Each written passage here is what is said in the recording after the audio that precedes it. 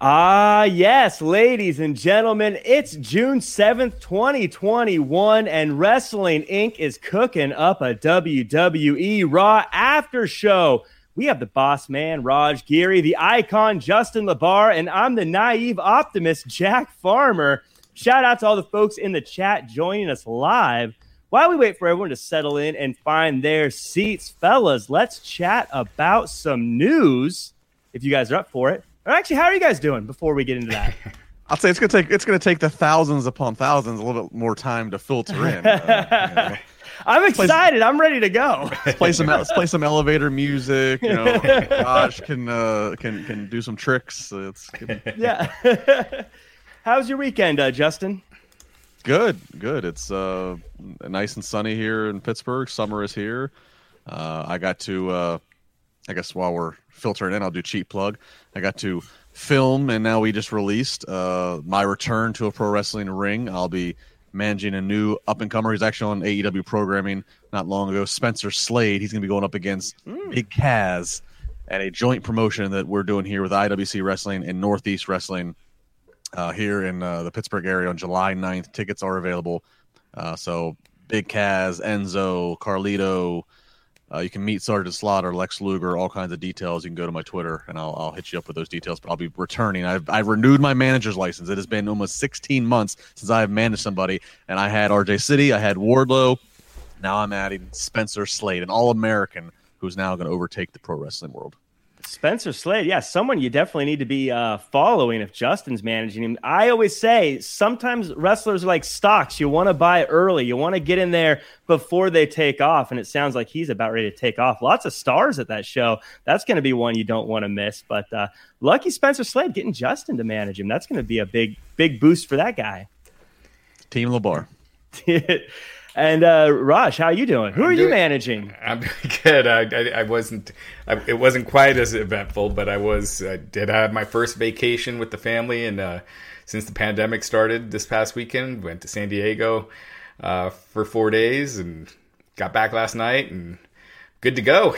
But I'm so far behind on my wrestling. I had the Bret Hart documentary, which I watched last night, which was just fantastic. The Dark Side of the Ring with Grizzly Smith, which is just it's horrific. That's heavy, but it's true. And Jake has talked about a lot of the stories that were in there. There was a lot of new stuff I didn't know. Rockin' Robin, some of the stuff she talked about was just horrifying. And I still got to catch up on Dynamite. I've watched about 45 minutes of it. SmackDown, I still got to catch up on. So it's Yeah, you miss a weekend or a few days in the wrestling world, and you are behind schedule big time because there's just so much wrestling content out there right now. Hey, Raj. No, Jack, you're exactly right. It is at the point now. There's wrestling every day where if you take a day off, you're playing big catch-up. A question on the Grizzly thing. There was a point where they noted how at one point in the 80s there that Grizzly, Rockin' Robin, Jake, and Sam Houston were all employed by WWE. Was Grizzly a road agent? Was he? I think so. I can't remember if he was ever wrestled for him. I can't recall. I'd have to double check that. But I do believe he was working behind the scenes there. Yeah. That's such a funny thing, Sam Houston being a wrestler. That was something I didn't know about. But I look at him totally different now. It's funny, considering all the problems he's had, he looks pretty good now. He looks like a country music star. With the hair and the beard. I mean, he kind of stands out more than he did back in the day. Yeah, I wonder how the world could have been different had that been something where he had stayed doing that instead of going into acting. But Jack's in the chat already coming in, says the Mickey Mouse Clubhouse is better than that ending or the crap in general with this, and I love Bliss, but WTF. Oh, we'll chat about that. Yes. I would pay to see Alexa Bliss do the hot dog dance. Which is the ending of the Mickey Mouse Clubhouse, by the way. Yeah. They all sing the hot dog dance. Right. So, Raj's kids are too old for this now. Jack, I don't know if you have kids. No, I don't have kids, so I don't. I didn't know the hot dog dance, but I guess I'll go check it out. I don't know. No, it's sung by They Might Be Giants. Oh, really? I do know hot they dog, might. Hot diggity dog. I do know They Might Be Giants. But speaking of they might be giants, we had a giant move in the wrestling industry. I want to chat with you guys. Andrade making his way to AEW. He came out this week on AEW Dynamite. Now, the news is circulating that he met with Tony Khan the week he was released because he didn't have a non-compete. But they were doing negotiations. They stalled because he wanted that Hulk Hogan veto power and creative control. Apparently, there's been some compromise somewhere in there, and he debuted this week on Dynamite. First and foremost, that contract. Raj, do you have any details on that contract other than that, or the deal that he has with AEW? Yeah, so we broke that story, and I actually went and I updated it because the one thing that was incorrect was that Andrade, their compromise may have involved some creative control. Andrade actually has no creative control right now with his deal with AEW. But yes, that was the original conflict was, Andrade wanted certain things. Tony wasn't. So no one in AEW has creative control in their contracts. And so Andrade wanted that. Tony, wasn't budging for that. Andrade was talking to other promotions, Impact, ROH. And then, finally this week, they went forward with the deal. So, yeah, I mean, Andrade is a super talent. He's a super talented dude. He was kind of towards the end, he was kind of a prelim guy, though, in WWE. Maybe not prelim, but, he was kind of what Humberto Carrillo is now. Like, doesn't really win that much, loses a lot. Or Ricochet. So, I just think at some point you want to be careful where they were in the card in WWE and bringing him as a big star, as opposed to maybe building him up from the ground up a little bit if they weren't a big star before. I don't know. Yeah, you can definitely see the way he was used at the tail end there in WWE. You can definitely see why he wanted some creative control and why he wanted to have some veto power there. Justin, I wanted to ask you, did you see Dynamite? And if you did, how did you like the way they debuted him and brought him out? I saw it. I don't know if I love it. I mean, having Vicky Guerrero, who Vicky... Vicky's a great person, and I think she did really well getting heat at the peak of her time at WWE. I'm not sure. I'm going to wait and see how I feel of how Vicky introducing him and the excuse me heat to get him out there. I'll wait and see. I mean, I think he does need a manager. I think that's been kind of obvious. He's a look and he's the total package when the bell rings. I still think the strength of his promos in English, maybe that's still to come. I'm really divided with him. I think that good on him to ask for the creative control. Yeah, I mean, if you know you're going to have all the major players, AEW, ROH, Impact, I'm sure Mexico, everybody's at least inquiring. Hey, what's it going to take to get you? Might as well ask for that by one of them and see who gives that, and then okay, well, they're going to give me creative control, maybe not as much money. I mean, you start to weigh. It's just a natural, good business negotiation that he at least asked for it. I'm not surprised he didn't get it, and smart by Tony Khan not to give it to him. I think let's learn from Wrestling Past. Yeah. Creative control gets us down a deep and dark hole. I don't know, if AEW is looking to expand globally on some timeline, again, having a guy like Andrade who's made a name in Mexico, obviously his first language is Spanish, that could come into a lot of play. But I also wonder on the other side of it, Andrade's gone, and then not long after, we get the surprising release of what we got last week. You have Braun Strowman is gone now from WWE, Aleister Black, Santana Garrett, Ruby Riott, Buddy Murphy. All of a sudden, and you've just brought Mark Henry, Big Show, Christian. All of a sudden, if you're Tony Khan, you're going, okay, you looked at what you just agreed to with commitments of money here, there, and there, and now you see this whole other surprising batch of talent that is, in some cases, globally known. Mm-hmm. Are you like, like, I don't know, like, is Andrade going to be the better investment versus getting a recognizable Braun Strowman who's just in a WrestleMania match against a Shane McMahon? You know what I mean? Like, the timing of all this stuff is just crazy and kind of unprecedented, even back to the Monday Night Wars, the timing, because WWE didn't do releases like this like they did the Monday Night Wars. Yeah, and I'll say this, Andrade, when he came out there, he just looked like a superstar, like, in the suit and everything, the way he carried himself. I thought, I thought he looked great. I agree. I feel like Vicky, I don't know, it kind of takes away some of the seriousness of it a little bit when she's doing the excuse me and all that. But yeah, I'm with you, Justin. We got to wait and see. But I think his style and everything, it should fit in really well. So yeah, I don't want to be a short-sighted just to say, they're going to try to like Vicky's introducing him. They're going to try to make Andrade like I don't want to say it's like this is like an Eddie. I don't know. I don't know what it is. It was an interesting choice. He did look good. Just him. Isolate that. He did look good. I like the Andrade the Idol. I like that. So yeah, I'll wait and see how this plays out. But good for him. I'm glad he's at AEW. I think that's going to be the best platform for him in the States at least. Yeah, were you surprised by his reaction? It didn't seem that. It didn't seem that loud. Like when he first came out, it did, and then it just was kind of, I think the fact that everybody knows he's not with WWE, it was a big deal to see. It was a big deal when they announced Big Show, Paul White. It was a big deal when Christian, even Mark Henry, because there was no identifier that they were no longer under the WWE family. But like Andrade had a very loud kind of departure. He also called out Kenny Omega in a video, I think, for the AAA title a while back. So they were kind of tied already, I think. Maybe not like officially, but we knew he was looking their way in any way.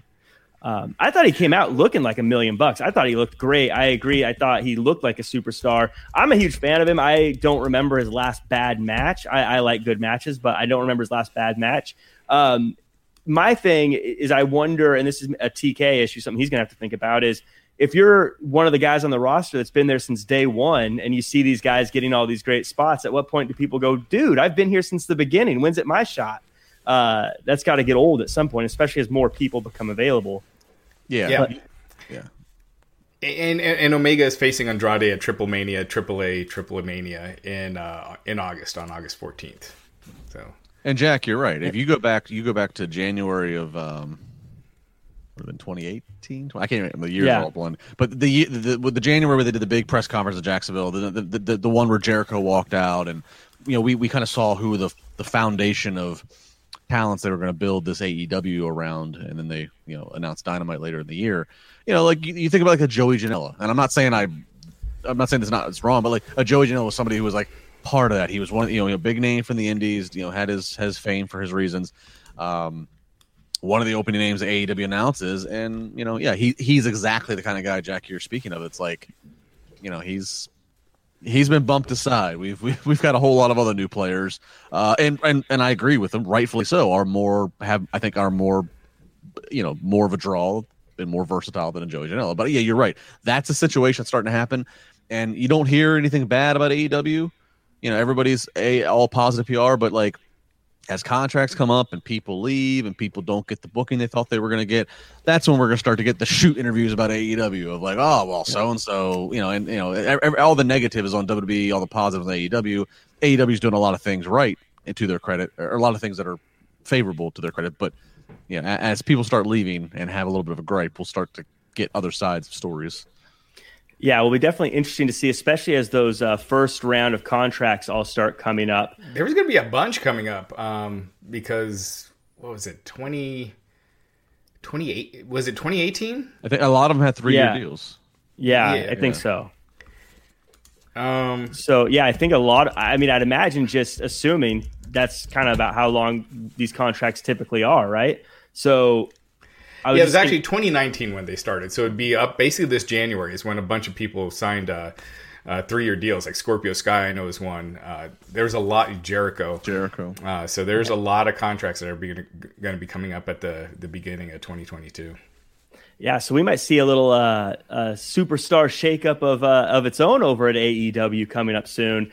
Speaking of shakeups, the WWE draft is returning in August, apparently. Currently, it's being reported that WWE plans to hold night 1 of the draft on Monday, August 30th, and night 2 on Friday, September 3rd on SmackDown. Justin, I want to start with you. Raw feels like it definitely needs something to shake it up, change it up. Do you think a draft is something that will help it? I give a little bit more hope to this draft. And look, they've done many drafts in the years that we can't even keep track of them, and they usually render to be pretty pointless within a few weeks. But I will say this timing is appropriate because obviously right now the build is to, obviously you're building to get back to fans next month, and then the real build is to SummerSlam. SummerSlam's going to happen. You're going to have, well, I guess it'll be 2 nights after SummerSlam when you get to Monday for Raw. It's going to feel like a Mania weekend. That's going to feel like the Raw after Mania. There's going to be surprises. There's going to be returns. There's going to be, so they'll do whatever there. And then that following week is then the draft that you just mentioned. And I think that's a good timing because at that point now, you are going to need to say, okay, we're back in front of fans. We have this. You're going to need to reshuffle and reorganize and try to balance it out again. So it's the right time to do it. Whether or not it's successful, but it is the right time. Do it. Give yourself a storyline reason to arbitrarily move these 10 people over to here and these 10 people over to here, and then never mind NXT, Raj, up to here. That's the right time.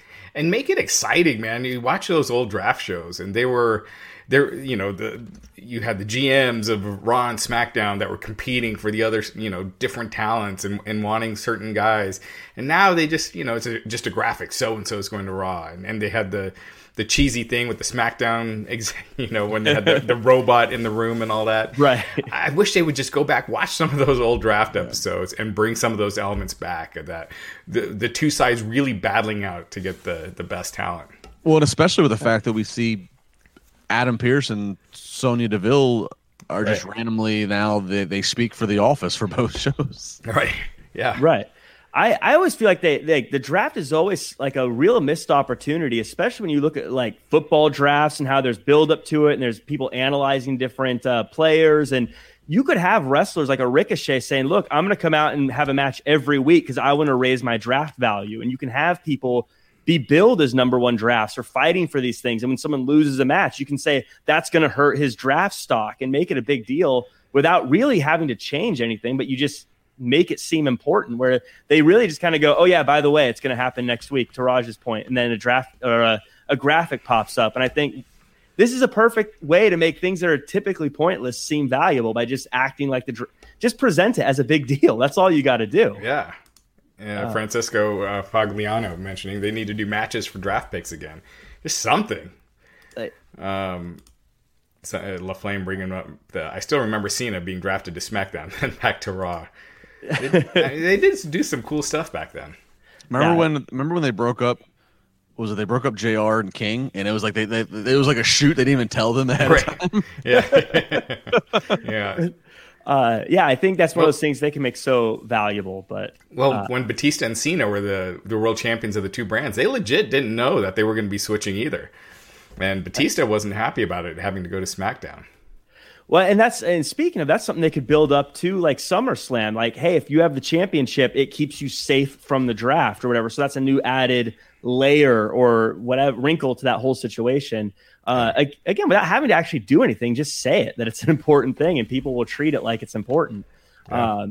But speaking of important, we have ratings news, and that's what everyone thinks is really important these days. So I want to talk about AEW Dynamite and WWE SmackDown ratings. SmackDown drew its second lowest rating since moving to Fox with 1.883 million viewers.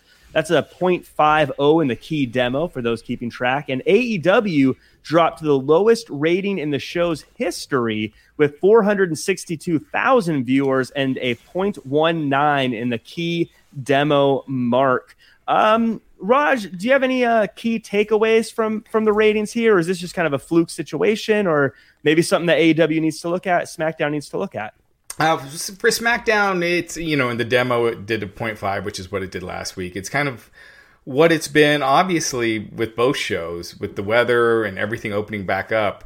You're seeing more of an effect, on these Friday night numbers than you did before. And, I think SmackDown, once these, and AEW for sure, once these NBA playoffs are done, and everyone's back to their regular schedule, and they have crowds back starting next month, I think all those shows are going to see an increase in July, once that happens. But this month is just going to be brutal.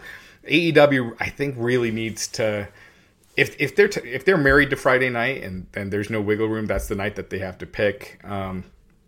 Maybe it's better to do it head to head with SmackDown as opposed to at 10 p.m. because that 10 p.m. time slots, is a killer. I mean, 462,000 viewers. I think that's probably lower than anyone expected them to do, even against the NBA. And, SmackDown was against the NBA too this week, and they were only down 2%. So I think they're just not getting the crossover audience for SmackDown yet. And obviously that could change if they run commercials during SmackDown, once the deal is done, things like that. But who knows? Maybe it won't. So I think that's the one thing is just with Rampage. Dynamite's going to be fine once they're back to their Wednesday time slot. Yeah, speaking of Dynamite, Justin, I want to get your opinion on how they've promoted this. I feel like I watched Dynamite pretty closely.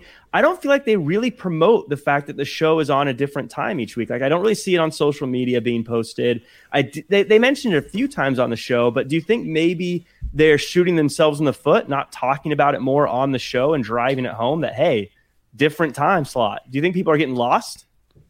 I do think they could do more to promote the fact. It's not like it's just for 1 week. I mean, it's like 5 weeks straight that they're on they're preempt their move. So yeah, I do think it's a lack of.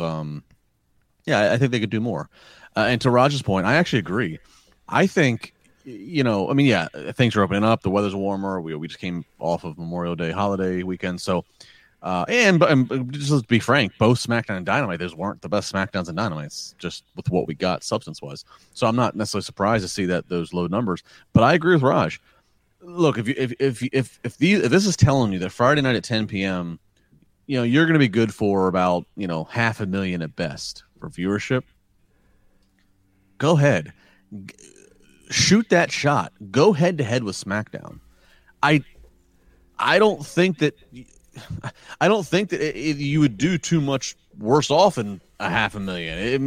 Maybe you do better because it would be earlier. And again, that would be that would be a huge headline across Wrestling Inc. And they would do big traffic that AEW is going head to head with WWE. No, it's not a Monday night show. But but that would be a big deal. And if Rampage is going to be as must see as the AEW camp is trying to tout it as, and not just let it fall into being a B show, not let it be just a dark or with anything like that. If it's going to be storyline driven, here's our biggest stars, here's our world champion potentially, go head to head. Again, what's the worst that's going to happen? And also Dave Meltzer, he had some figures, at least from these first 2 weeks, of how much crossover there is between the two shows, and this is just people watching 1 minute of each show. So the number of people who watch at least 1 minute of SmackDown, 15% of those watch 1 minute of AEW Dynamite, which isn't that many. So it's kind of a small percentage of that SmackDown audience that you're getting. The week before is 13%. So I don't know if it's worth it to try to wait around for that SmackDown audience. So we'll have to see.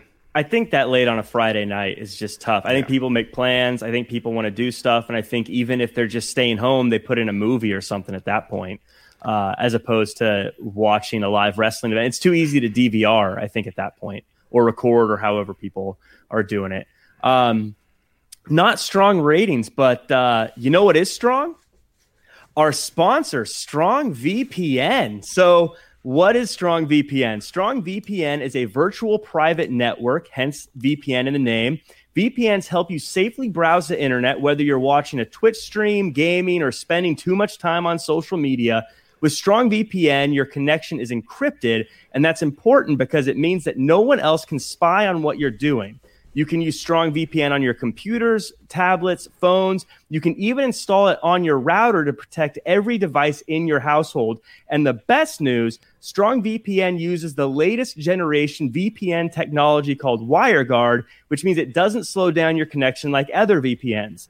For listeners of this show, Strong VPN is offering an incredible 65% off. So that's just $350 for the first month or $27.99 for the year. Here's everything you get with Strong VPN.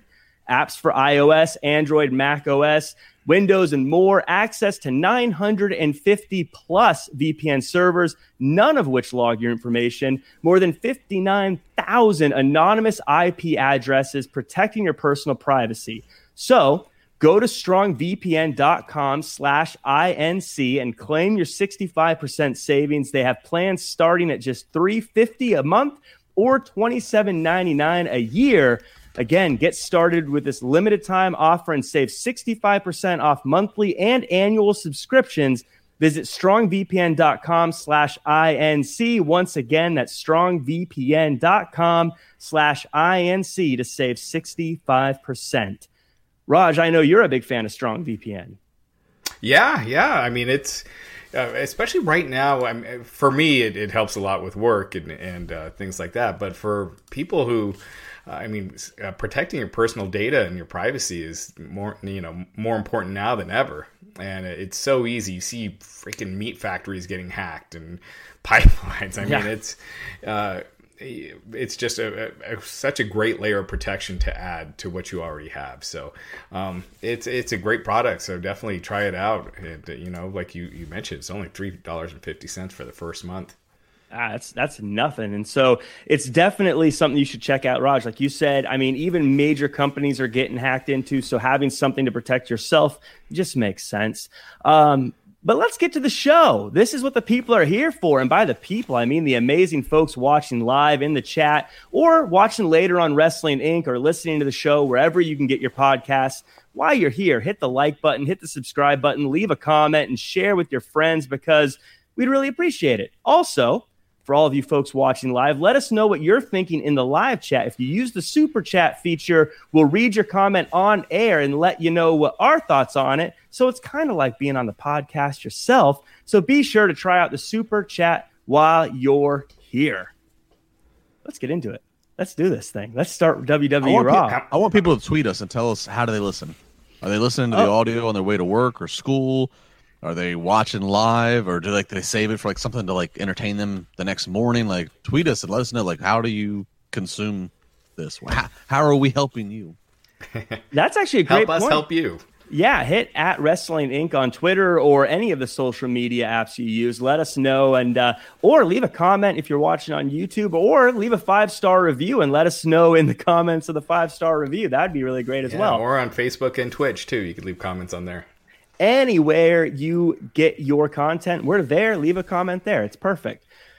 So I thought this Raw was good. I liked it. I mean, I always say I liked it, but this one felt a little different. We started the show with a tag team battle royal, and it's different than the typical opening promo from the world title department, and it showcased and set up a few rivalries in the tag team division. Plus, I love battle royals, and the opening intro I thought was great. Raj, a lot of teams are getting time on the mic in this and kind of stepping in the right direction and starting to build a tag team division, I thought. Do you think this is something good for the division, or is this kind of a one-off and these teams will disappear into the ether after this?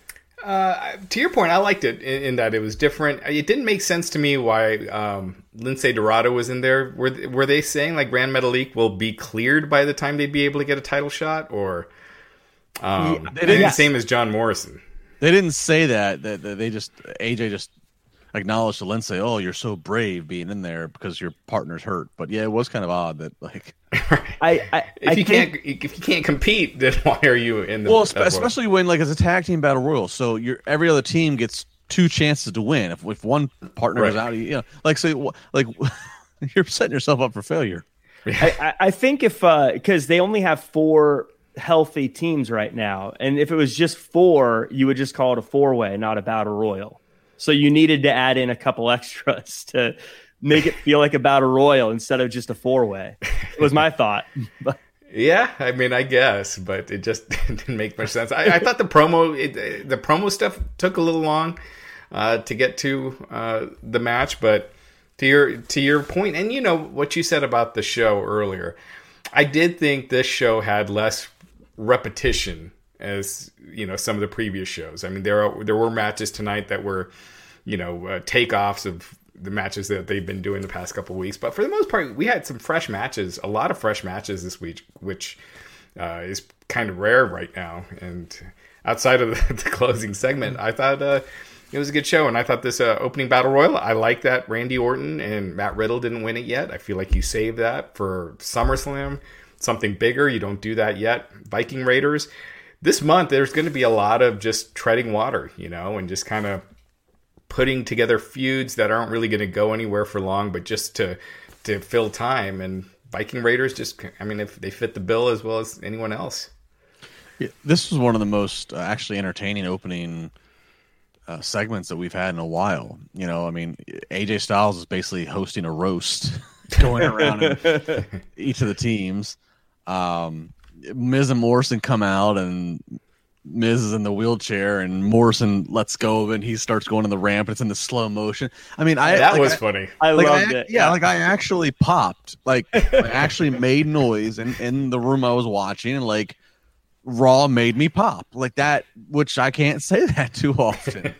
Yeah, honestly. Yeah. So I thought this was extending what Raj said. Yeah, I was glad. I love Riddle and Orton. I know we'll talk about them more, and I've been with them since the first week, but it's still too early. We know that's SummerSlam. That is SummerSlam. Riddle Orton challenging for the tag titles. I don't think they've broken up by that point and are facing each other. I think you can get it to where they're challenging for the tag titles by then, and you're going to get a huge pop of the crowd. I think you're going to have the whole crowd doing this. There's so much potential. We'll get to it, but so it was good. Yeah, let them have their journey and problems of getting on the same page. Viking Raiders, they're not going to win. They're not going to beat Omos and AJ, but an easy excuse just to get them FaceTime because. Well, why not? They are a tag team you have. So a good one, too. By the way, Craig Newline in the chat says, bros, it's 4:30 a.m. I am tired. Yeah, that's very early. That's not late anymore. That's early. And Krana Shaw says, you guys buying RK Bro merch? Pre-order WWE shop. Yeah, I thought that was a fun little bit that they did during the opening where Riddle was saying, I have two shirts because Randy doesn't wear a shirt. That was pretty funny. I said on here weeks ago, because I've been all about the RK Bro, that if they had a shirt, they make one, I'll get it. I'm going to get the shirt to live up to mine. I want to be one $25 purchase to help be on that chart and graph that Vince in the boardroom gets, and they go, well, damn it! People are buying the shirt. We gotta keep it going. I want to contribute to that. Yes, I love it. Yeah, I thought there was a lot of stuff that happened in there. I thought it was a fun match overall. Even the Lince Dorado and Morrison little bit at the very beginning, their little exchange, I thought was really fun, and just I don't know, all sorts of fun stuff. But as mentioned, Viking Raiders, they get the win. It's weird because they're gone. They're off TV. They come back. They're right back in the tag team title picture. And they have a little promo after the match with AJ and Omos later. And AJ kind of calls them out and says they're not actually Vikings. And it makes me wonder, Raj, do you think there's any chance that we get the old NXT style Raiders and not the bowling champion Viking Raiders that we've been getting? Do you think we get the meaner version soon? I don't see that just because Vince seems like he likes this version, I don't know. Vince doesn't seem like he likes that style anymore. I don't know.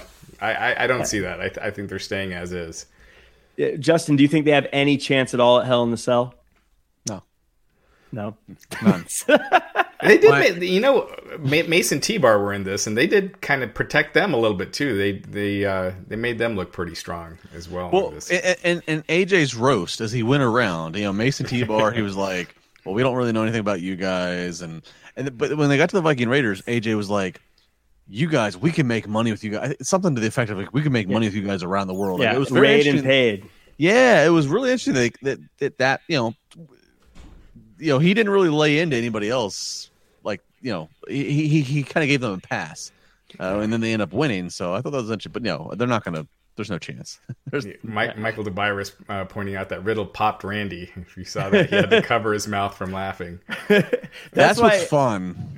That's why he has the goatee, is so he can act like he's stroking it instead of laughing. That's why he grew that out.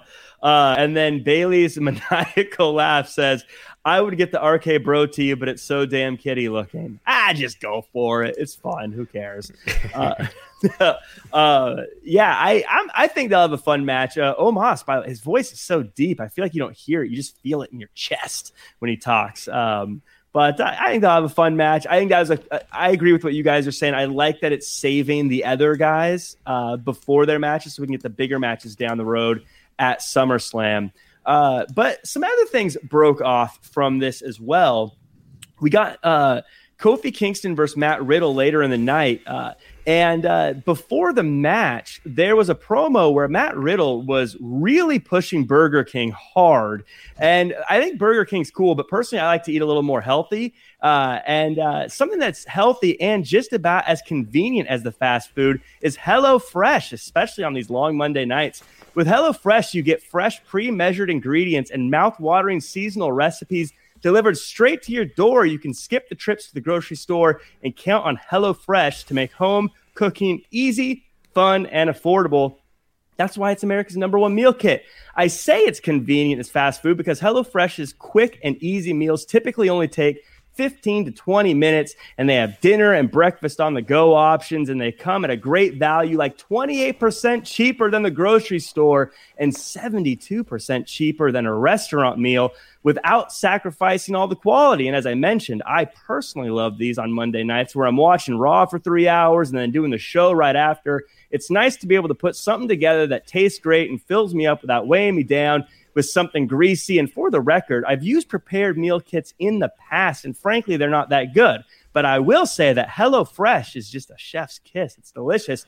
Lucky for all of you, you can go to HelloFresh.com/INC12 and use code INC12 for 12 free meals, including the free shipping. Again, go to HelloFresh.com/INC12 and the code INC12 for 12 free meals, including the free shipping. That's an insane deal. You get it free. Give it a try and find out why it's America's #1 meal kit.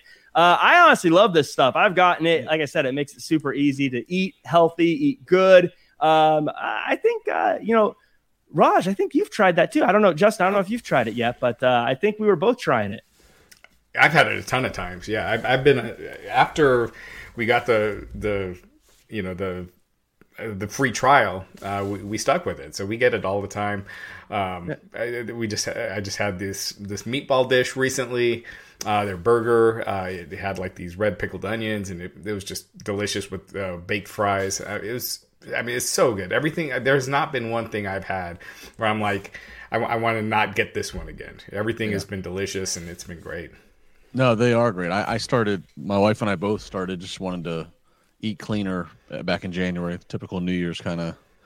Turn the new year, and we did not do HelloFresh off the bat. We tried some other ones, and weren't loving it. And we actually, because of this podcast, we actually switched over and said, let's try. And like Raj said, in the past I was like, I can't get this one again. No, everything's been a winner. And you're right. It's like they're filling, they taste good. It's not like it's torture, but they're what your body needs. They're clean. It's not giving you the junk. So it's absolutely healthy and tasty. Yeah, I can definitely encourage people to try this one. And I will confess, I am a terrible cook. I'm like the worst cook in the world, but it walks me right through it, so it always comes out good. So definitely try it out. If you haven't yet, do yourself a favor. But let's get back to the show. We also had another promo with MVP and Kofi before this match, and I thought they had an amazing back and forth with MVP and Kofi. And I'm thinking, I don't know if I want Lashley versus Kofi now or if I want Hurt Business 2.0. But Justin, I want to hear your thoughts on this back and forth between Kofi and MVP before the match later in the night. It was intriguing, but I don't think WWE's gone this long, which is an eternity in this day and age. I don't think we're breaking up New Day. I mean, New Day obviously now is Kofi and Xavier. I don't think we're breaking that up. I just don't. For nothing else, because we saw the versatility later in the Kofi Riddle one-on-one match. The New Day at the drop of a hat can be the most over babyface gimmick, and at the drop of the hat they can do heel shenanigans, with their gimmick, with their musical instruments, and like. So this was a good interaction. Again, to the point of this whole show, this was a little bit fresh. We saw some new pairings and new sightings, but I would be really shocked if there's creative plans to turn Kofi heel. I'd like to see it. I thought Kofi was great in this promo. They mixed a lot of reality in. MVP talking about how he was in for Kofi Mania. There was that famous video of him and Shad Gaspard when they saw Kofi win, and they broke down into tears, and they were super proud of that. I thought Kofi with this promo just really nailed it. I thought last week he did too, and again he was being more serious. We were so used to him doing comedy all the time that I feel like it would be good to. I'd like to see him go break off with MVP and do something different and just have a change in his character, because the New Day, gosh, when did they start? It's like 2015? November of, I was gonna say November 2014. 2014. That was when the first vignettes, like the vignettes with them with the gospel choir, and right. Everybody was saying it's a new nation or something. So that's coming up on 7 years, and think about it. That's almost every week. That's together. An eternity. That's an eternity. Yeah. The British Bulldogs, you kind of think of them together forever, and they were only in the WWF for like 4 years, and the Hart Foundation and all these, the Rockers, they're like 3-4 years. Demolition, same thing. So as far and you only saw them once a month, or not near as often. It's just been a long time.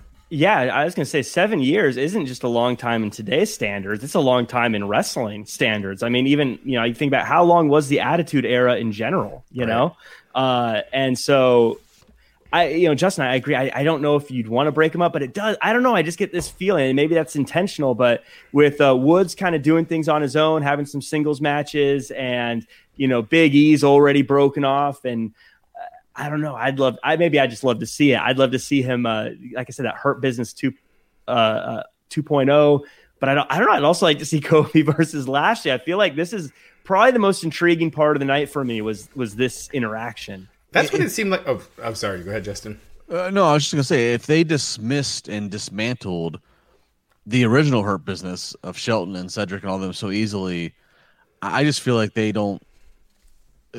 basically being Vince don't value a heel group behind Bobby as much as we as fans do, and you're getting ready to go back in front of fans, and one of your most fan-friendly live event attractions is the engagement and crowd, the crowd involvement that you have with New Day, even if it's just still Kofi and Xavier without Big E.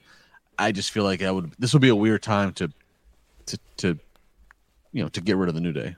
Yeah, and I think it felt like to me like this was building to Kofi and Lashley again. And, we talk about these feuds, these kind of stopgap feuds that they're doing until crowds get back, where you just want your top stars in with somebody who's not going to win the title. And I think they're probably going to go with Kofi and Lashley again after Hell in a Cell, probably at Money in the Bank, and that'll be the show with fans back. And then they go from there to something bigger for SummerSlam. Yeah, that again, I like Kofi, so I'd like to see him in that spot. I think they'd have a great match as well. So I don't know. Hopefully we see it. Bryant in the chat says, "Hey guys, I heard that Brock was coming back. How with Paul Heyman is with Roman? Also, what happened to Neville? He had potential. Do you agree? Stay safe 2021." Well, Neville's back in AEW now, so he's doing things in AEW. But Paul Heyman, obviously managing Roman. What do you guys think about old Brock coming back with Heyman and Roman? I mean, that is one of the stories out there that they're wanting to hold off Brock for Roman, for a feud with Roman and not Lashley. And I think it was Dave Meltzer that had reported that there are people in the company that want to wait for that match, and so that would be WrestleMania, and so around then, and not SummerSlam. When SummerSlam, you got Roman Reigns and John Cena is what it looks like the match is going to be. But I think that that would be the third time they did it at WrestleMania. Is it third or fourth? I want to say fourth. Third. It's the third. They did it 31. Yeah, where Lesnar won. Then Lesnar won again. Seth got it, yeah. Then Lesnar won, and then so this would be the third, and then they had a SummerSlam main event too. So yeah, I mean, I think I'd like to see Lesnar back at SummerSlam, do him against Lashley, and I don't know how you get to Roman after that, but like I said weeks ago, I think this year's SummerSlam has to be. You have to treat it like Mania. You have to treat it like Mania. The Raw after it has to be treated like the Mania. Like that's what you have to do here. And the two biggest realistic matches you could have is Roman and Cena, Lesnar, Lashley. I think you go that route. You can't have Lesnar return and not have Paul Heyman there, but Paul Heyman with Lesnar would be a Raw thing. Paul Heyman with Roman would be a Friday thing. I think you almost on purpose don't speak. You don't even acknowledge on WWTV how Paul is advocating for both. You just let them both be isolated on their shows. Let the fans go, well, what's going to happen if they both win? And like, let the fans speculate. And again, I just keep them separate. Again, you have the draft. Keep them separated. Let Paul Heyman pull double duty representing the champions, assuming that they both retain. Let him represent. And yeah, then eventually you get to a push come to shove around Rumble and that Mania time where it's like, you know, Roman looks at Paul and goes, hey, Paul, you know, who are you more loyal to? And then Brock looks and goes, hey, Paul. That's, you know, and that's one match. And then, you know, look at other Mania matches, position, you know, carrying crosses of the world, somebody new in the world title picture. But I think for Mania, for SummerSlam, you got to shoot the biggest shot you can. I think the biggest shot you have for a double main event is Lesnar, Lashley, Reigns, Cena. Yeah, so this is at the new Allegiant Stadium, which is where the Raiders are going to play, the Las Vegas Raiders, who had moved there from Oakland. So I almost feel like you got to go bigger than WrestleMania, because WrestleMania, people are planning that out a year in advance. They're like, okay, you know, we're traveling. You know, people overseas, they're traveling. There's all these other wrestling events that are taking place. It's become Wrestling Week. You know, it's not just WWE. Everyone except for pretty much AEW, you know, they plan big events around that time. So it's an established week. People are used to flying in for that. With this, it's SummerSlam. It doesn't have that history as far as being a destination event and being in Las Vegas the same night as the Pacquiao fight. And apparently they're going to try to end the show so there's enough time for people to get to the Pacquiao fight at 10. So it's not going to be one of those 5-hour, 6-hour shows. They'd have to keep it shorter, like 3 to 3.5 hours. So yeah, it is interesting, but I almost feel like you have to have a stronger card just because you don't have that established traveling destination, you know, fan base for it. So bigger than WrestleMania, you think they can get something as big as Crown Jewel that quickly? I don't know. Mansoor for the Intercontinental title.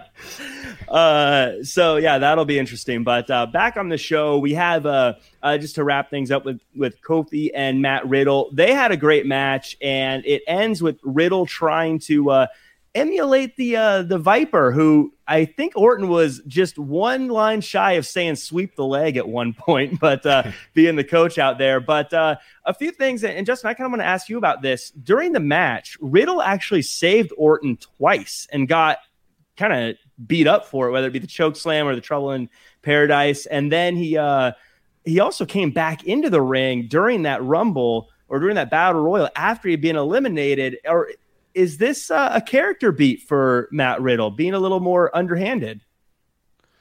I don't know if it's this is an example, because you can go down all the intricacies of what they're doing. You know, Orton used Riddle's finishers and won the week prior. Riddle came up short, and the zipping of the mouth. This is an example of when WWE creative, obviously under the ultimate direction of Vince, when they are committed to something and they have an end game. They know the end game. For anybody who doesn't know, when you try to book wrestling angles properly, you book the end first, and then you work backwards. That does not happen in most stories anymore these days. That's why you get the repetitiveness, because it becomes filler, because we don't know where we're going, so it becomes filler. This feels like they know the end game is this at SummerSlam, and then, 2 months later, 3 months later, it's going to be this. It's going to be the split. I don't even overanalyze this. All I know is that there's merchandise that's here to stay, and this is an investment. This is X amount of people in the boardroom or in the creative room have been told, we're going with this. We like this. Give us the best ideas. They're coming up with the best ideas. The talent's getting to act on it, and we're getting this great result. That's how it used to be with most stories. Vince and crew would sit by the pool. They think about where we want to go. They then bring the talent in. Everybody would put their talents in the pot, and you get this result.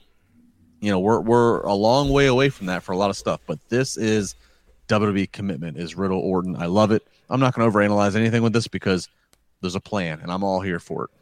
It does seem a little weird that they still look like they're building New Day versus RK Bro, even though it also seems like they're building Kofi and Lashley. So, we'll see how they go, but yeah. Well, maybe that's unlike Justin, I'm going to overanalyze it right now. Do you think don't overanalyze? Do you think that's it's a stoner? It's a present stoner trying to earn the respect of his sensei, who's a past stoner. But do you think the loss of the New Day is what splits up the New Day? That's what I'm thinking. Maybe that's why they're going in separate directions. I don't know. But I wouldn't mind seeing it. Jax in the chat asks if Jack LeBar, you going to come out to Vegas for SummerSlam? That's still in the old workbook of Jack Farmer. I don't know about you, Justin. Well, Jack Farmer can drive to Vegas. I gotta fly. My lazy ass is happy in my man cave watching on the big screen. Yeah, I might. I might. You guys got a podcast to do. Yeah, I might. Oh, I'm booked that night. We're working apparently. So, but I don't know. I might try to head out there. Yeah, why not? I mean, come on, that'd be the first big event I'll get to go to in a very long time. Speaking of big events, we had a contract signing today, and it almost made it all the way through without it breaking down. Of course, we have Drew McIntyre coming out reminding us of the story of Braveheart, basically, and saying that's why he deserves a bunch of shots at the title. Lashley says he'll give him the shot if this is the last shot. They say it's going to be in Hell in a Cell, and then Drew McIntyre chops the table with a broadsword in the middle of the ring. That caught me off guard. Raj, this is kind of a stip that I think we're all hoping for at the end of the day, that this is going to be the last time they have a match. Do you think this stip is what makes this match worth it? Yeah, I mean, I'm so ready for this feud to be over. I mean, it's pretty much been going on since February. Yeah, I mean, I still think Drew loses. Maybe Jinder Mahal somehow interferes, gets in, and then that takes him with Jinder. But yeah, I like that. You know, they tried something different. They didn't have the normal pull-apart brawl that they always have with the contract signings. I did not like how much time Drew took telling his story. It just felt very forced. It reminded me of when they had Roman Reigns do the stuff with the beanstalk and little Roman climbing the beanstalk. It was like the same thing where it just there's a disconnect. It just doesn't feel natural. It's not cool. So yeah, outside of Drew's promo, I did like that. It was a little different than how they usually do their contract signings. Yeah, Justin, do you think now this is one that I was thinking, I don't know, can either of these guys bounce back from a loss at Hell in a Cell at this point? Because if Drew loses, it's like 3 hard losses in a row. But Lashley, I don't know what he does if he doesn't have the title anymore. Well, no, but I mean, yeah, neither of them with a title is certainly a question mark. I think Drew, kind of to what Raj said, I mean, I think Drew's done with the title picture. You know, maybe he revisits, a year or two. But I think, yeah, put him off with the Jinder where there's a obvious connection there. Bobby's the placeholder. I think at this point, Bobby is going to SummerSlam with it.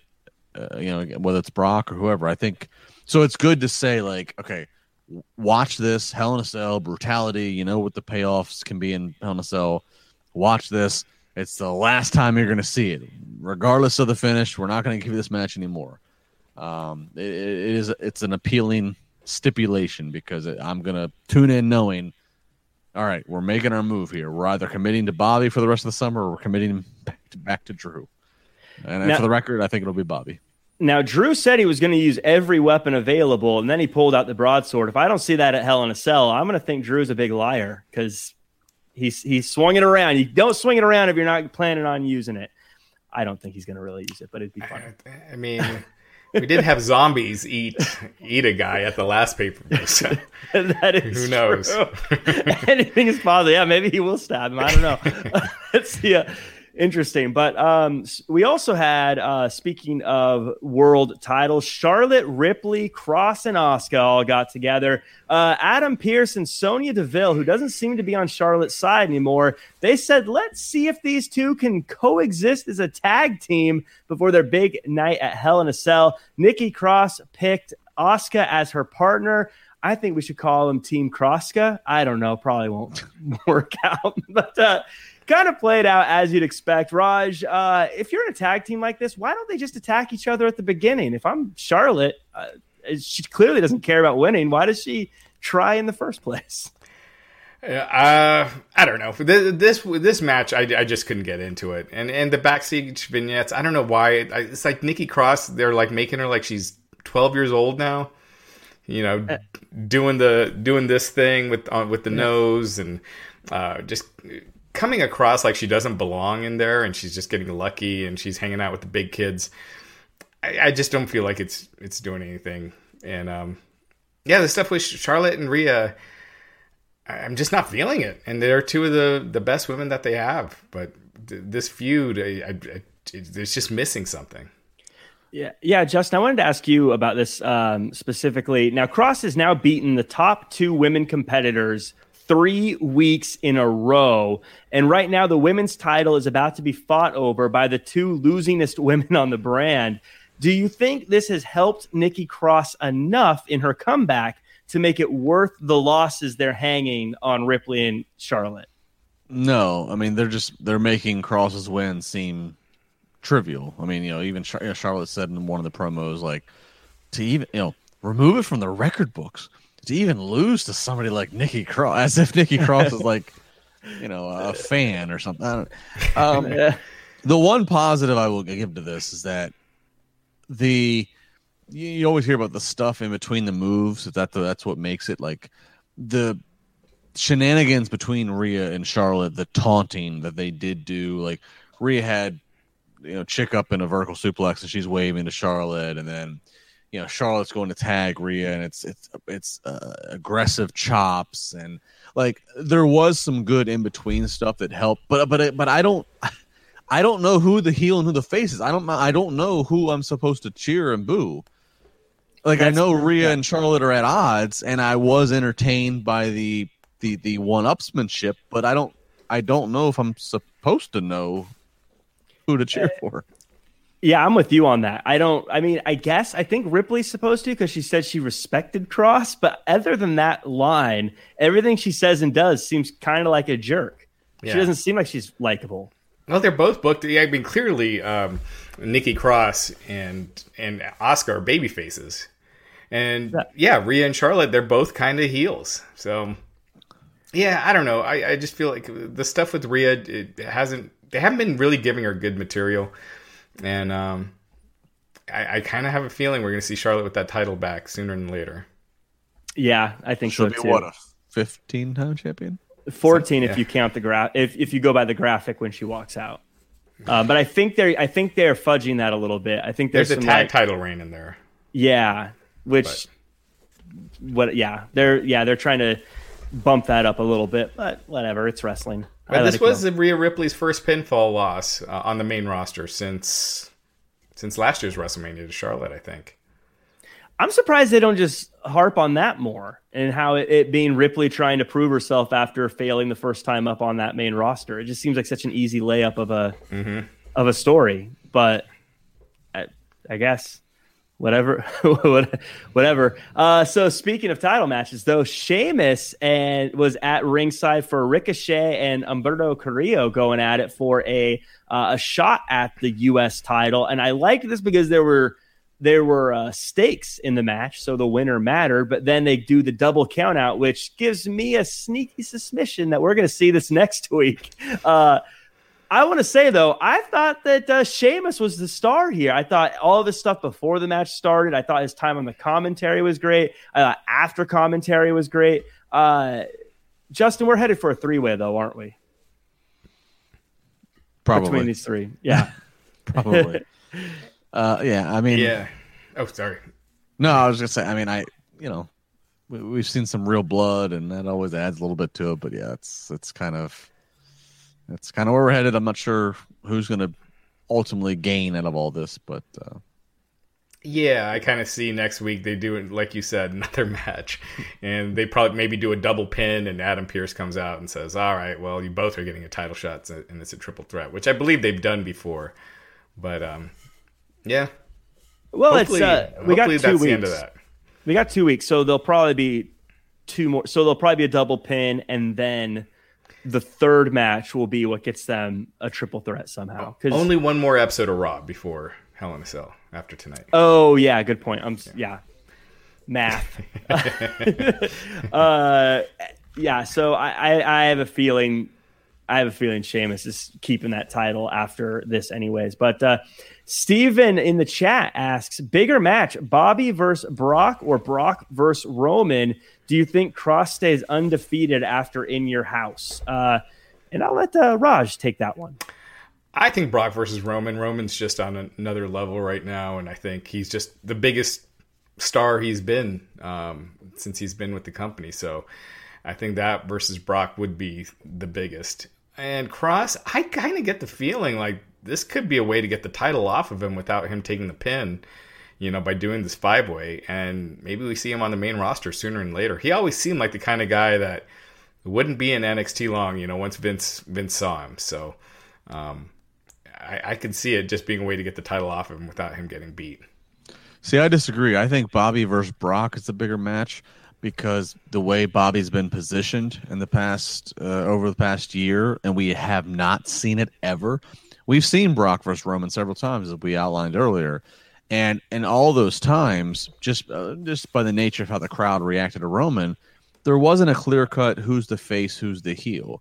You knew what WWE wanted you to, but it wasn't clear cut, and I was there for them live.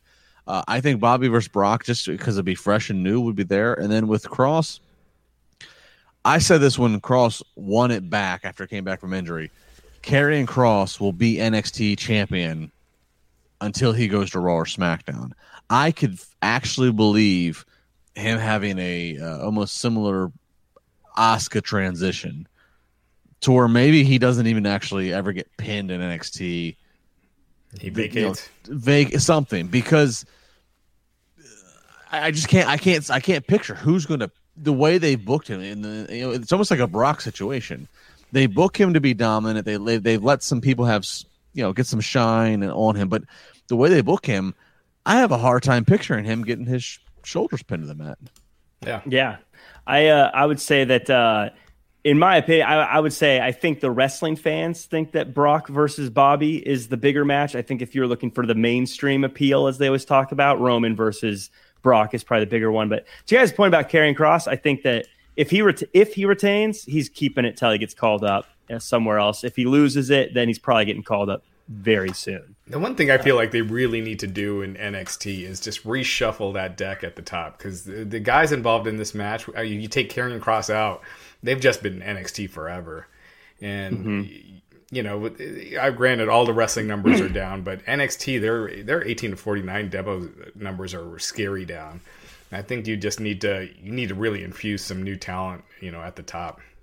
Well, something that NXT has always kind of been lucky about is because people get called up, it's always fresh, and they're always bringing new people into the scene. Right. And we're now, because so many guys are staying in NXT, you're right, it is getting kind of stale. I think a lot of these guys in this match have had title shots a bunch of times.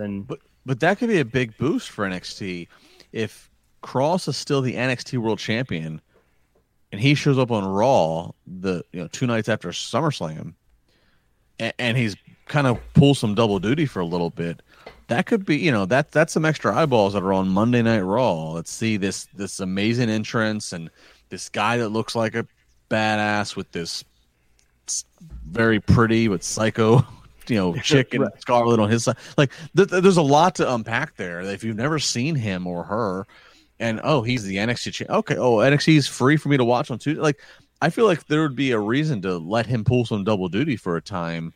Again, with the draft being that maybe he gets drafted to a brand like a Raw, but he still has an NXT title, so he still has to honor that title and appear on NXT. Yeah, that could be a little tricky by then, though, because they'll be touring again, and NXT is staying where they're staying for a while, so it'd be having to go back and forth from wherever they do TV. With SmackDown, it's not as bad; you got more time, but yeah, I mean, it would be kind of the opposite of what they did with Charlotte last year, because last year was the other way, where the main roster person beat the NXT person for the title, and was going back and forth, and that didn't affect numbers. But yeah, I could see Cross being more of an attraction.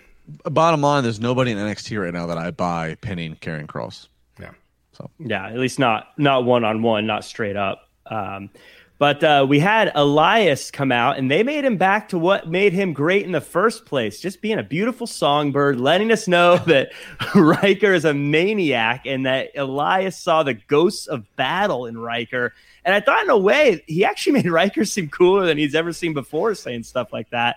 But Riker came out, new look, cut the hair, trimmed the beard. Personally, for me, I think this is a great hour one main event kind of rivalry between the two. Raj, are you digging this so far? These two guys going at it. I mean, it's there. It's something. It gives them something to do. I mean, Riker won this week, but Elias just walked out in his count out. So clearly, this is going to go on for weeks and weeks. Best of 7. I mean, I don't care about it, but yeah, probably a best of 7 without calling it a best of 7. Yeah. It's there. Justin, do you think with the makeover for Riker, do you think he has legs to be a successful singles guy? I think they have plans for him to be. Yeah. He has a look. He does. I try not to get drowned into the controversy of political statements and what he's made headlines for. Because he still is employed, and they still, again, they have plan. They seem to have some investment. They to have used him to the point they have up to this point. So we'll see. This was a huge example of God. They just split.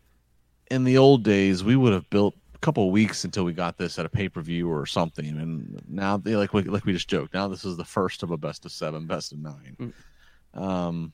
But I do think there's internal plans to try to.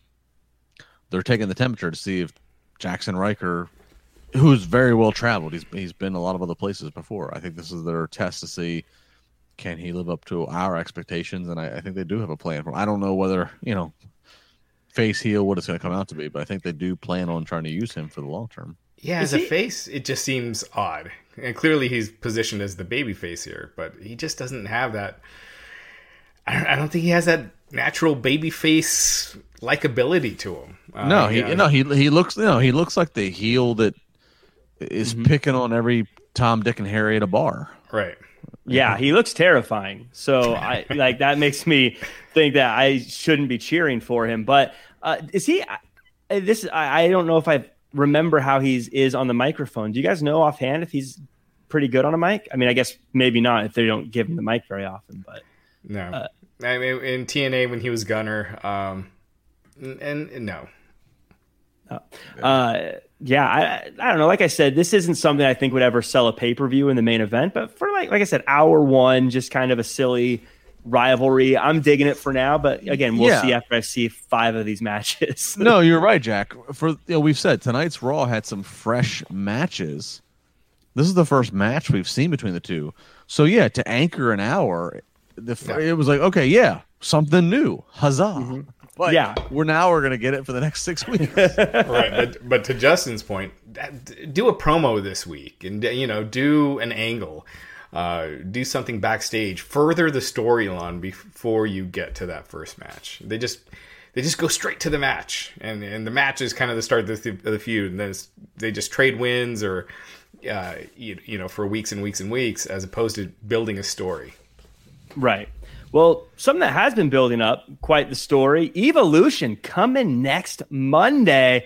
Are you guys ready, Justin? I know you are pumped about seeing Eva Marie back next Monday. I'm kind of sad because they've been stringing me along all these weeks. Not all they've been saying is coming soon. Now they give me a destination and a date. I'm going to be at a lake cabin next week. I'm not going to be watching Raw. I'm not going to be doing this podcast with you guys. So I'm going to miss out on the Evolution next week live. You heard it here first. Justin's bummed out. He's going to be at a lake instead of watching Raw next week. Raj, are you instead of watching Eva? Raj, how you feeling about the big debut? Yeah, I mean the reports right now is that she's going to be bringing in either Piper Niven, who's a NXT UK superstar, or Mercedes Martinez, and it looks like it's going to be Piper. So yeah, it looks like she's going to be coming in kind of as a manager initially. She has said that she is going to be wrestling, and I mean, we'll see. We'll see how that pairing works, and the presentation and everything. I could see her. I said if she won Money in the Bank, the internet would just go nuts. They'd go crazy. Just threatening to cancel Peacock and Wrestling Inc. would crash. Yes. So I say we go for it. So yeah, exactly. It'd be awesome. Yeah, we'll see. Yeah, Piper Niven. That is an interesting one. Yeah, over on NXT, she was making hay for a little bit there, but she hasn't been off TV for a while, so that makes sense. Mm-hmm. Speaking of off TV, Jeff Hardy made a comeback today in a fun match against Cedric. Got what I thought was a surprise win. I figured Cedric had this one because he's been in matches and winning, but no, Raw surprises us every now and again. Jeff Hardy gets the win.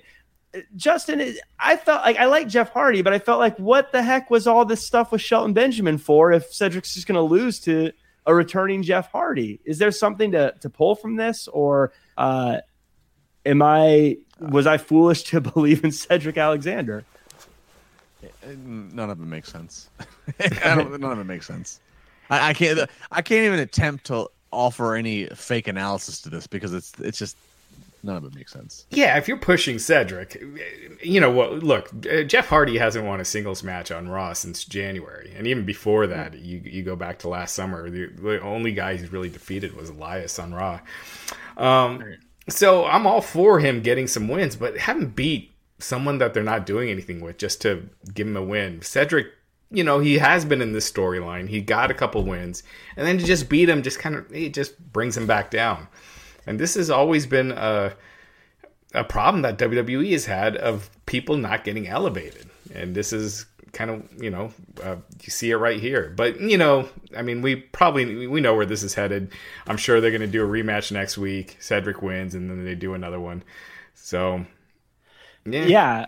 This was one of the things that really grinded my gears this week because I was thinking this would be a perfect, if he beats Jeff, that's perfectly continuing his I'm the young guy, these are the old guys, and I'm beating them and I'm better than them. But to your point, Raj, that's probably what's going to happen, which is disappointing. But we also had a young guy this week, and it was Mansoor coming out to face Gulak. I thought it was funny. Ali was talking to him backstage saying he's not ready when Mansoor had a 49-match win streak and won Rumbles. And here Ali is like, you don't know, you're not ready. I think if anything, Mansoor should be talking to Ali when it comes to that department. But they had a match. Mansoor gets the win. Gulak proving that, hey, if you're willing to take a rose in the behind, you get TV time, while Garza's thinking maybe I should have been on the other end of that, I think. Any thoughts on this match? Or think we'll get another 48 in a row from Mansoor from either of you? I wonder if this is leading to an Ali-Mansoor feud or Ali kind of being his mentor, or if they don't even know yet. I'm going to go with they don't know. Yeah. I mean, Mansoor, I feel like he needs to grow his hair out or something. He like he had it before. He just feels, I don't know, there's a star quality there that's lacking that I saw before. So, I mean, to your point, I don't know what happened to Angel Garza, but this match, I mean, it was fine. It was there. I don't want to use that too many times, but I lump Mansoor, Ali, Carrillo, Garza. I just lump them all in this bullpen. Ricochet. Right. They're in this bullpen of. They're all athletic and by all accounts, from whatever I've heard, just professionals willing to do whatever is asked of them, but they just there's no identity, there's no matter. Right. Well, it's hard to get to when you don't get to consistently on TV situations, and when you are on, you usually look bad. So I don't know what's going on with this. I would imagine it's leading to Ali versus Mansoor, but maybe tag team. Maybe Ali's like, hey, make me the MVP for this guy and be a manager. I don't know. I'm sure at this point he's just trying to find a way to get on Raw instead I think the manager would work better for them, because to me, them wrestling each other seems like they might have one match and then they're on main event. Like something like that. So at least as a manager, I could see them trying to do more in that area. Ali, he does good stuff when he's on the microphone. He does good stuff when he cuts promos. So I hope they give him the shot more, because every time I see stuff, it seems like I have to see it on Twitter to ever see it. But it always is interesting. It's always good. I wish with Ali they would actually play more into his actual history. He's like from Chicago. He's a former cop. He's very outspoken about he's Mustafa Ali. He doesn't want to play the don't bill me as a Middle Eastern, heel. Yeah, like I think there's a lot to be said about that, and that he's I don't know. I just dive into that. I think there's probably a lot to play on that, but I don't. But again, they, aka Vince, your cast is what you're cast, and that's that. Yeah.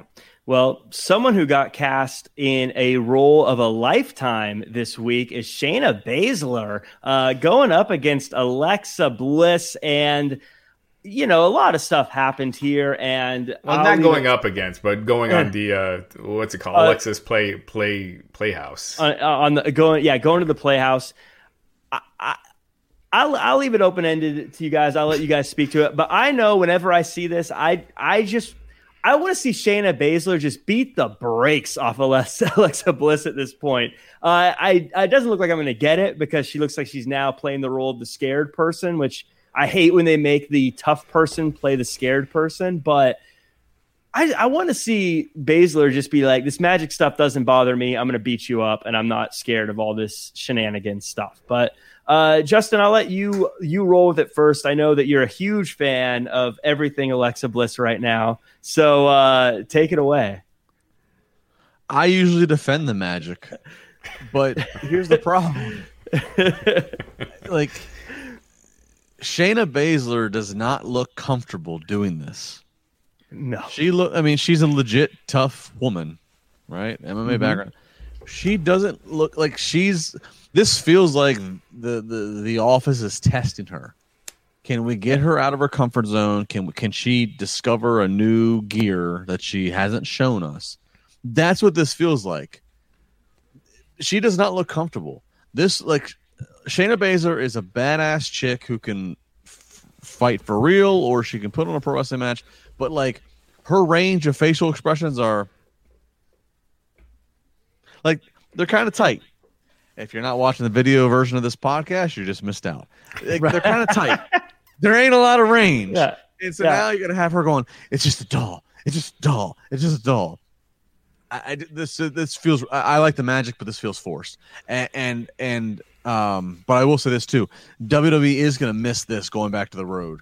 Being in the closed set of the Thunderdome, this whole ending obviously is all pre-taped. They can, move cameras in the ring to get a shot of Shayna, stomping on the doll or shooting up, all things they can't produce efficiently live. They are going to miss that. That's been one thing I think that, for better or worse of the storyline quality, they've took good use of is, hey, we have a closed set.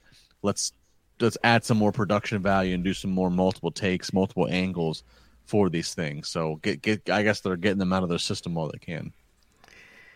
Yeah, Shayna is good at basically playing herself, which is a tough, badass, former UFC fighter. And when she has to talk about, this is a stupid doll. It just, you could tell, to your point, Justin, you could tell she's not comfortable. The dialogue doesn't fit her. She sounds like she doesn't know how to, do those lines. And it just comes across as badly acted D-level horror. Even bad horror movies I see have better acting and special effects than this. And so why are you trying to do something that looks like low rent horror than, something intriguing or compelling? I thought, you guys know what I think. I thought this was absolutely the cheesiest, corniest crap I've seen since their last segment. So I was really hoping that Shayna was going to pull the doll's head off, and then the little Alexa's Funhouse just explodes, and we're done with it. And they just drop the angle, and it's just regular Alexa feuding with Shayna Baszler for killing her doll. That would have been better for me, but the explosions and her running out and backstage, no one's there, and stuff falling all over. It was just so corny. When was the last time that regular Alexa took a bump?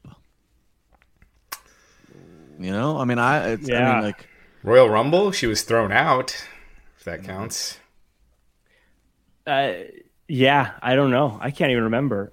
And as far as this scared stuff, the thing that drives me nuts about it is it seems like they always pick, it was Asuka that was being the one that was scared of Alexa before, and then now it's Shayna Baszler. And it's like you take your person that's supposed to be unstoppable and make them scared. If it was the guys doing this, it'd be like, let's make Drew McIntyre terrified of the doll or something. And you're like, no, you'd never do that. Shayna Baszler is supposed to be the one that's the one that stands up to him, is like, this is silly, I'm not scared. If this was Nikki Cross scared of the doll and it was beginning of hour 3 or something, I'm like, okay, that's one thing. But Shayna Baszler is supposed to be your person, almost like a Samoa Joe. Nothing gets to her, nothing bothers her. She's just going to wreck people. And now I see her as the one that's scared of a doll.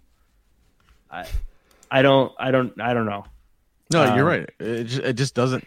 I don't buy Shayna Baszler being freaked out. Lights are flickering and she's barricading herself behind.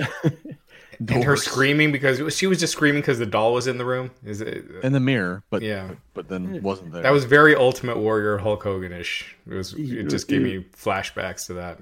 Oh no, from WCW. Yeah, I felt like, because I was a huge fan of Shayna Baszler in NXT. I thought she was, because and Justin, to your point, she didn't need to cut these amazing promos or anything. She's like, look, no one can beat me, so deal with it, and it was great because she was unbeatable. But here, I don't. Well, and that's the unfortunate difference of settings. In NXT, you can get by being that. You get to Raw or SmackDown under the expectations. Again, this is like a test. You got to be able to do these things. Even Orton, Orton's one of the greatest bell-to-bell performers in this generation. He's accomplished a ton. But Orton, even when he can be this sadistic, viper kicking people's head off, terrorizing people's wives at their houses, Orton has still had to prove, even with all that he can do Bray Wyatt shenanigans, or that he can do,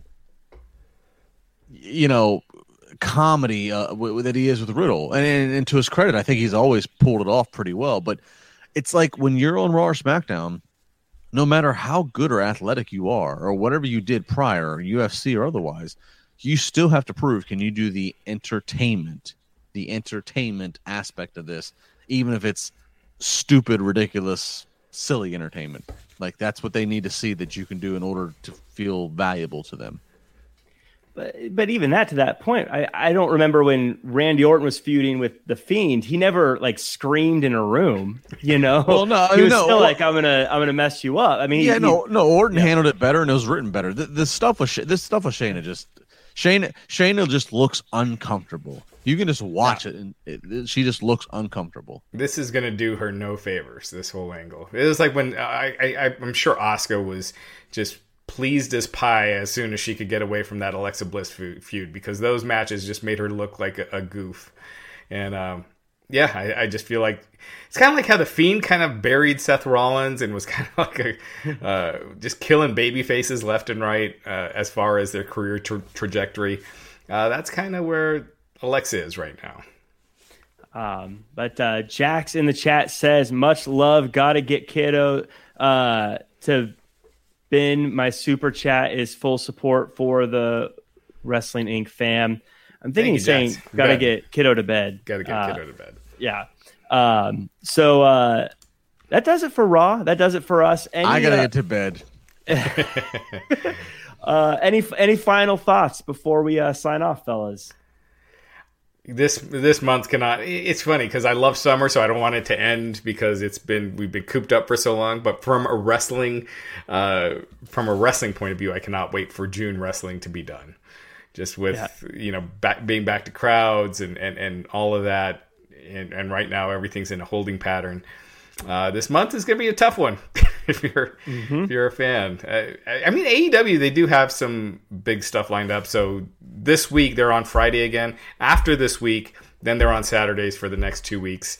I'm not sure what the next week after that is, but I believe the week after they're back to Wednesday nights, and that's when they're back to crowds. So yeah.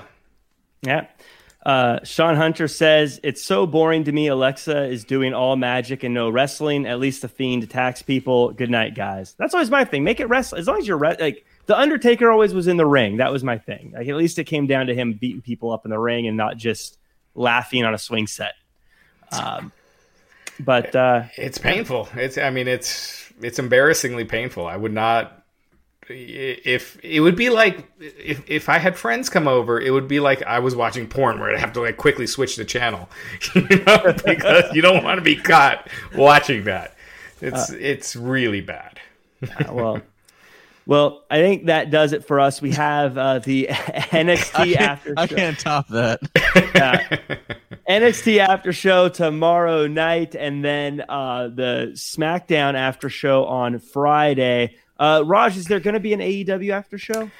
I'm not sure about that yet this week. And yeah, just the schedule's all screwy, especially with them going to Saturdays starting next week. So, and there is a pay-per-view this weekend on Sunday. So we do have that Post in Your House podcast as well. So make sure to tune into that, and make sure to check out WrestlingInc.com for all of your wrestling news. Tons of stuff going up there all the time. Also follow Wrestling Inc. on Twitter. That does it for us, though. For Raj, for Justin, I'm Jack. Thank you, guys, and we'll see you NXT After Show tomorrow. For the ones who work hard to ensure their crew can always go the extra mile, and the ones who get in early so everyone can go home on time, there's Grainger, offering professional-grade supplies backed by product experts so you can quickly and easily find what you need. Plus, you can count on access to a committed team ready to go the extra mile for you. Call, click Grainger.com, or just stop by. Grainger, for the ones who get it done.